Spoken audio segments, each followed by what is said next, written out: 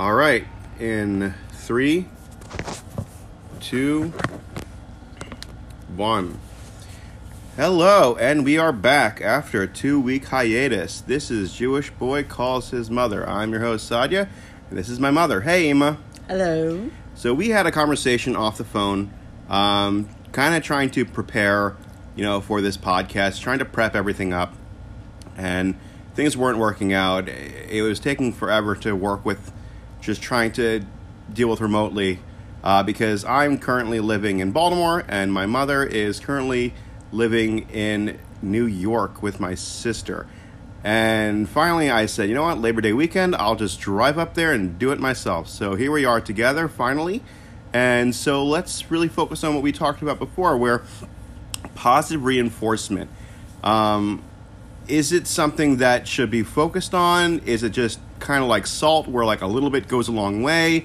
At what point are you just denying yourself reality and trying to put yourself in like just a positive position when you really should be focusing on things that you need to be focusing on? What's your take? That's a really good question. I think what you need to do is you need to be honest about assets and liabilities, you might say. Look, in all problems and in all walks of life, you're not totally 100% successful. That's unrealistic. But you're not 100% totally a failure. So what you need to do is look at those things that you know you've done well, where you succeeded, and look at those things where you haven't succeeded and analyze, well, what went wrong? I heard an interesting quote this morning. Einstein once said, anyone who hasn't made a mistake has never tried anything new. Yeah. But that's, again, that's the thing where it's more of like looking on a daily basis on a small scale with your personal problems. And I think what it is that it's more of like talking about like, just to understand a scale from 1 to 10, 10 being the worst, 1 being the least. And if you have a scale 2 or scale 3 problem, then a positive reinforcement and a pat on the head and kind of brushing off your shoulders is something that like is very, admonished is the word? I think I want to say admonished. I want to say that means something. I don't know. Admonish is when you're warning somebody about something. Really? I thought it meant to like... to admonished. I thought it meant to be like to admonish, I get to warn. Well, adhered maybe? Adhered to, yeah. Adhered means you're sticking to something. Yeah, adhere. Well, then I don't know what I'm talking about. So it's something that like it's okay. It's level 2, level 3. I can push that off. But when you get like a level 8, a level 7, maybe level 9, or God forbid a level 10, it's like, how do you put in that positive reinforcement? How do you go ahead and say like, this is all for the best? I think there was a quote. Elie Wiesel met the Lubavitcher Rebbe, and they were having a conversation about, because they both suffered during World War II, during the Holocaust.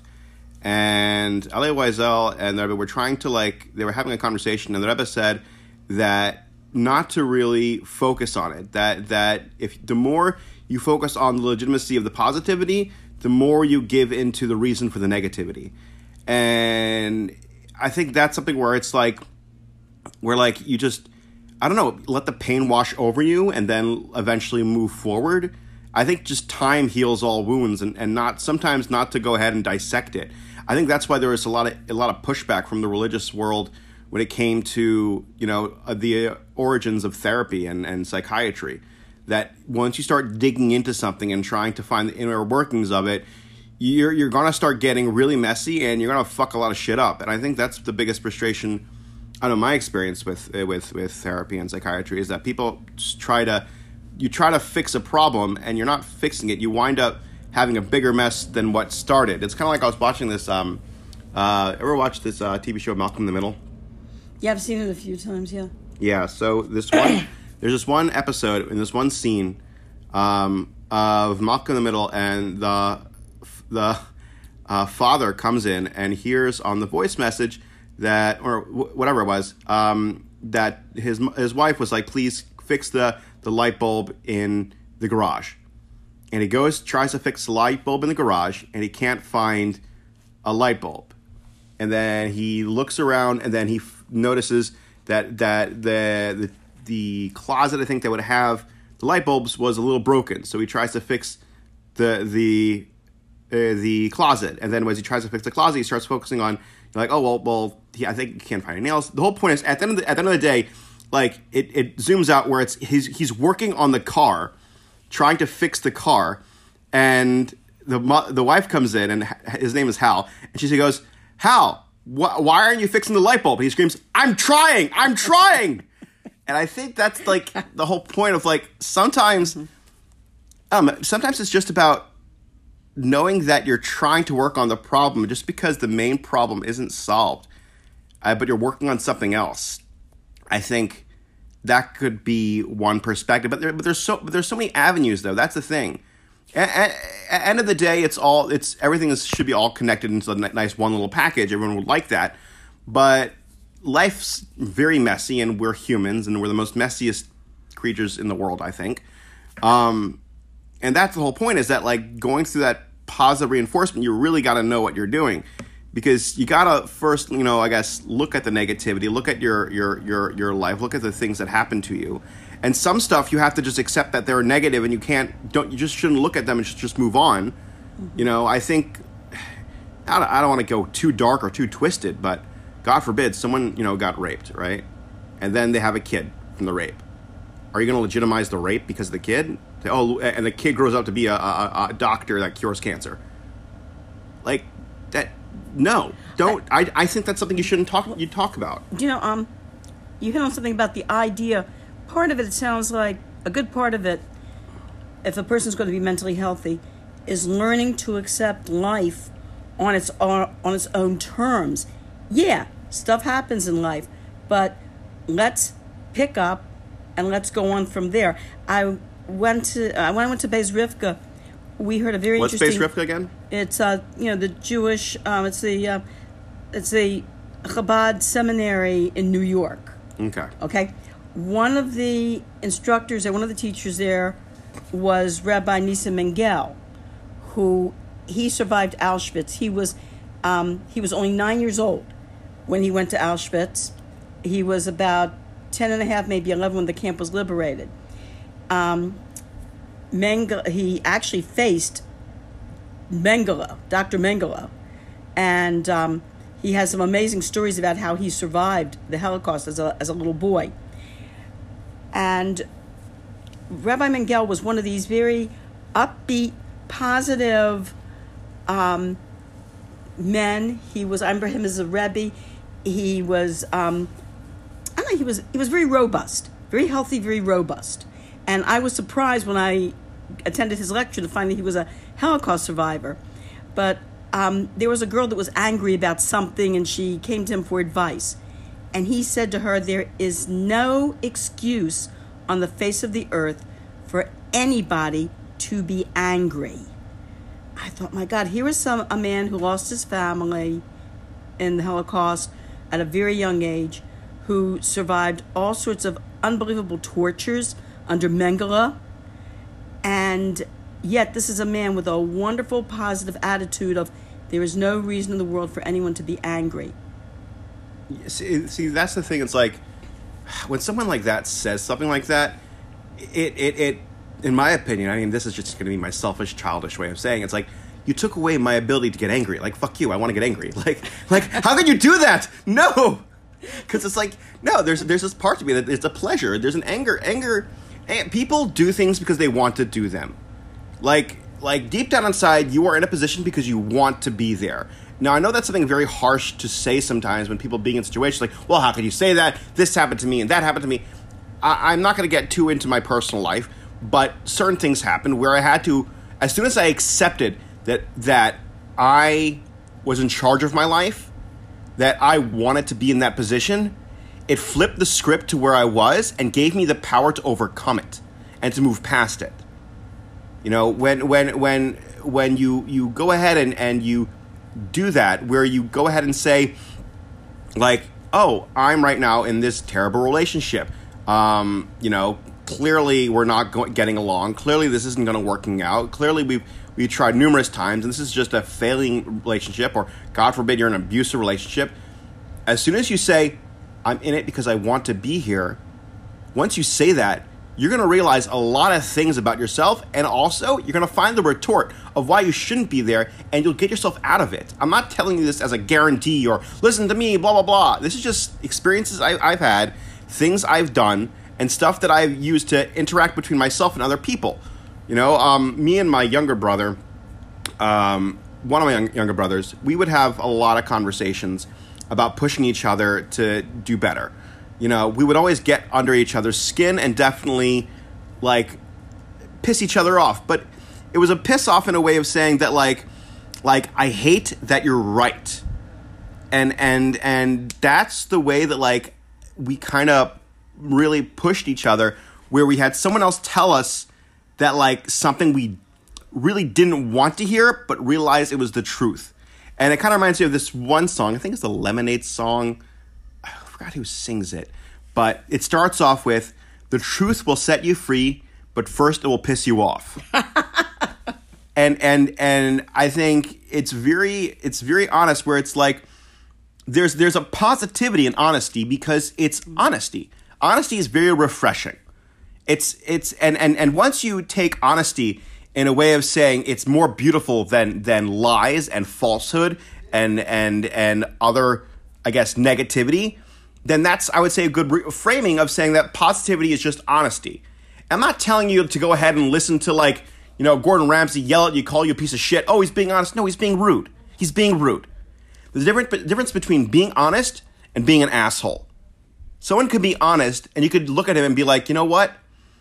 It breaks my heart to know that you're right, because I wish that wasn't so true, but it is, and I have to work on myself. It's not going to be helpful where someone goes ahead and say, oh, because you're a lazy fat piece of shit who deserves to fucking have nothing in his life. You're not being honest. You're just taking really harsh words and legitimizing them by saying, oh, I'm just being honest. It's not honesty. That's not right. No. What honesty is that small prick of truth where it's you can't deny it. And if you accept it, you will definitely have a better life. And I think, for me, I kind of deal with that sometimes where I'm talking to people online or reading the news or trying to, get a better grip on reality. And someone says something where I'm like, I hate the fact that you're on the opposite side of me, but that's right. And I have to accept the fact that it's right. And I think that's the part of, in a way, of positivity, because we're all trying to get to the end goal. The end goal is pure honesty, I would say. And that's really for the next world. I think the next world is more honest than this world because they have nothing else to lose. But that's kind of how this world works. We are in a world of lies. This is just a world. In Hebrew, it's called sheker. And then it's very common for a lot of rabbis to say that this world is world of sheker, of lies, and it's just something that is accepted. But we as human beings should be able to elevate this world and at least try to bring some level of honesty. Well, you just jolted my memory a little bit, because I remember the way I was raised, or most of us were raised in, those of us who were raised in the say 1950s. That our parents' idea and our teacher's idea was that, to quote Michael Savage, that verbal and psychological abuse was considered part of good upbringing. And I remember then, the teachers and the parents thought that if they shamed you, if they yelled at you, if they put you down, that you would work harder. That was their idea, or it would make you tougher. So around 1960, there was, maybe mid-1960s, there was a Israeli child psychologist who made he became very popular. His name was Dr. Chaim Ganut, and David Susskind had him on his show. David Susskind? Dr. David Susskind was one of the first, you might say, talk show hosts. He would have a combination talk show, interview, audience question, back and forth, like a panel show once a week. He was a news commentator, but he branched out to have this, like I said, one of the first television talk shows, you might say, where people called in or people in the audience had questions and interacted with the person he was interviewing. So he had this Dr. Chaim Ganut. Chaim Ganut was going all around the United States having workshops for teachers and basically reorienting them to a type of child psychology that he called being solution oriented. In other words, he said, the child spills the milk, and instead of you saying, "You idiot, how could you be so clumsy?" The milk is spilled, we need a sponge. In other words, he says, stop the name calling, stop the put downs, look at the problem and just solve the problem. And this became very popular among a lot of teachers. And during this program, David Susskind had 5 teachers who had taken his workshop and talked about what an amazing difference it made for them as teachers, and it made for the entire classroom atmosphere when the whole class and the teacher just focused in on solving the problem. A kid forgets his materials. Not, "You stupid idiot, how come you keep forgetting your materials? Look what you're doing to the class." But, "Okay, I've got an extra pen here." Or, "Hey, let's sit down and let's figure out a method so that you have all your materials in one place and that you don't forget them." Yeah, it's funny you say that because I feel like that's great for kids, but it's also very important for adults. In the workforce, I'm not alone in this. I'm pretty sure that like you get some project managers or some people above you who just rip into you, and they rip into you because they were ripped on. Well, the contractor's on my ass and the owner's on my ass, so you're gonna go ahead and take it all. Like, hold on. Do you really think I'm gonna be more productive and do a better job and be like more precise with my work when you're yelling and screaming at me and being really rude and obnoxious? Do you think that's really going to work? I don't think that's going to work at all. And I think it's something where it's like, because I've worked with contractors and owners by myself or with other people where like we all kind of got together, we all kind of discussed things, we all just said, this is what I need, this is what I want, we get what we want, we get what we need, we move things around, if there's a hiccup, we'll get through it. It's like certain people in general just forget that. They forget, like they think that just the yelling and the screaming and the negativity will get you somewhere. And for me, I find it like counterproductive to say I'm aggravated because technically speaking, I shouldn't be aggravated if I'm talking positivity, angry, blah, blah, blah, blah, blah. But like, it bothers me because I'm like, it's like you're a person who refuses to open the door to the area of everything you need. It's like, that's all it is. Just talk to the person like a human being and you're going to get so much out of it. And I've experienced that where sometimes people would be yelling or screaming at me and I just have to calm myself down, just chill out, and then talk to them like a human being, and they respond like a human being. And it's this part of the world where it's like there's just this level, there's some kind of shell around this layer of positivity where there's just this shell of negativity, and you have to just remove that shell by any means necessary in a positive manner to elevate that inner positivity to make this world a better place.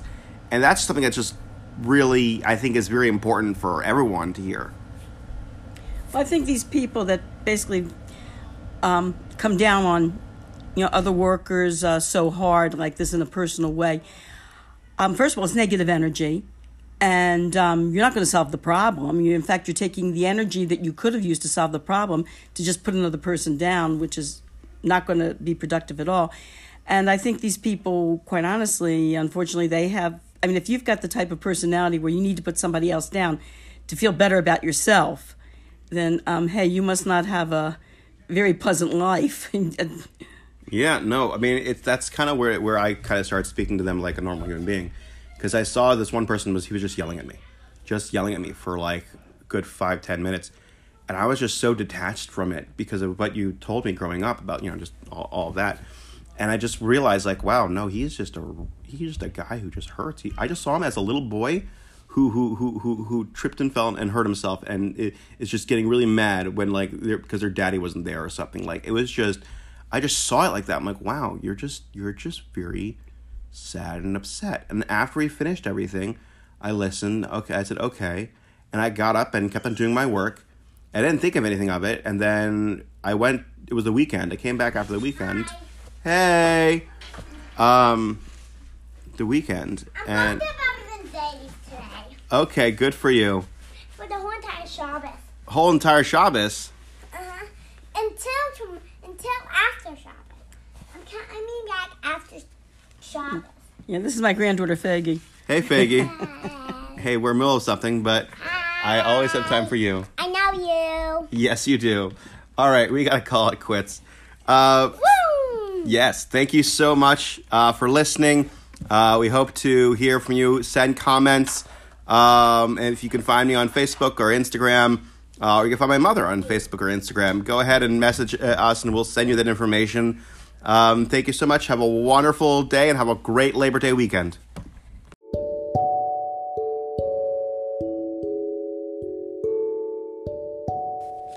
Hey, thanks for listening. Please subscribe and share. I really appreciate it, and my mother does too.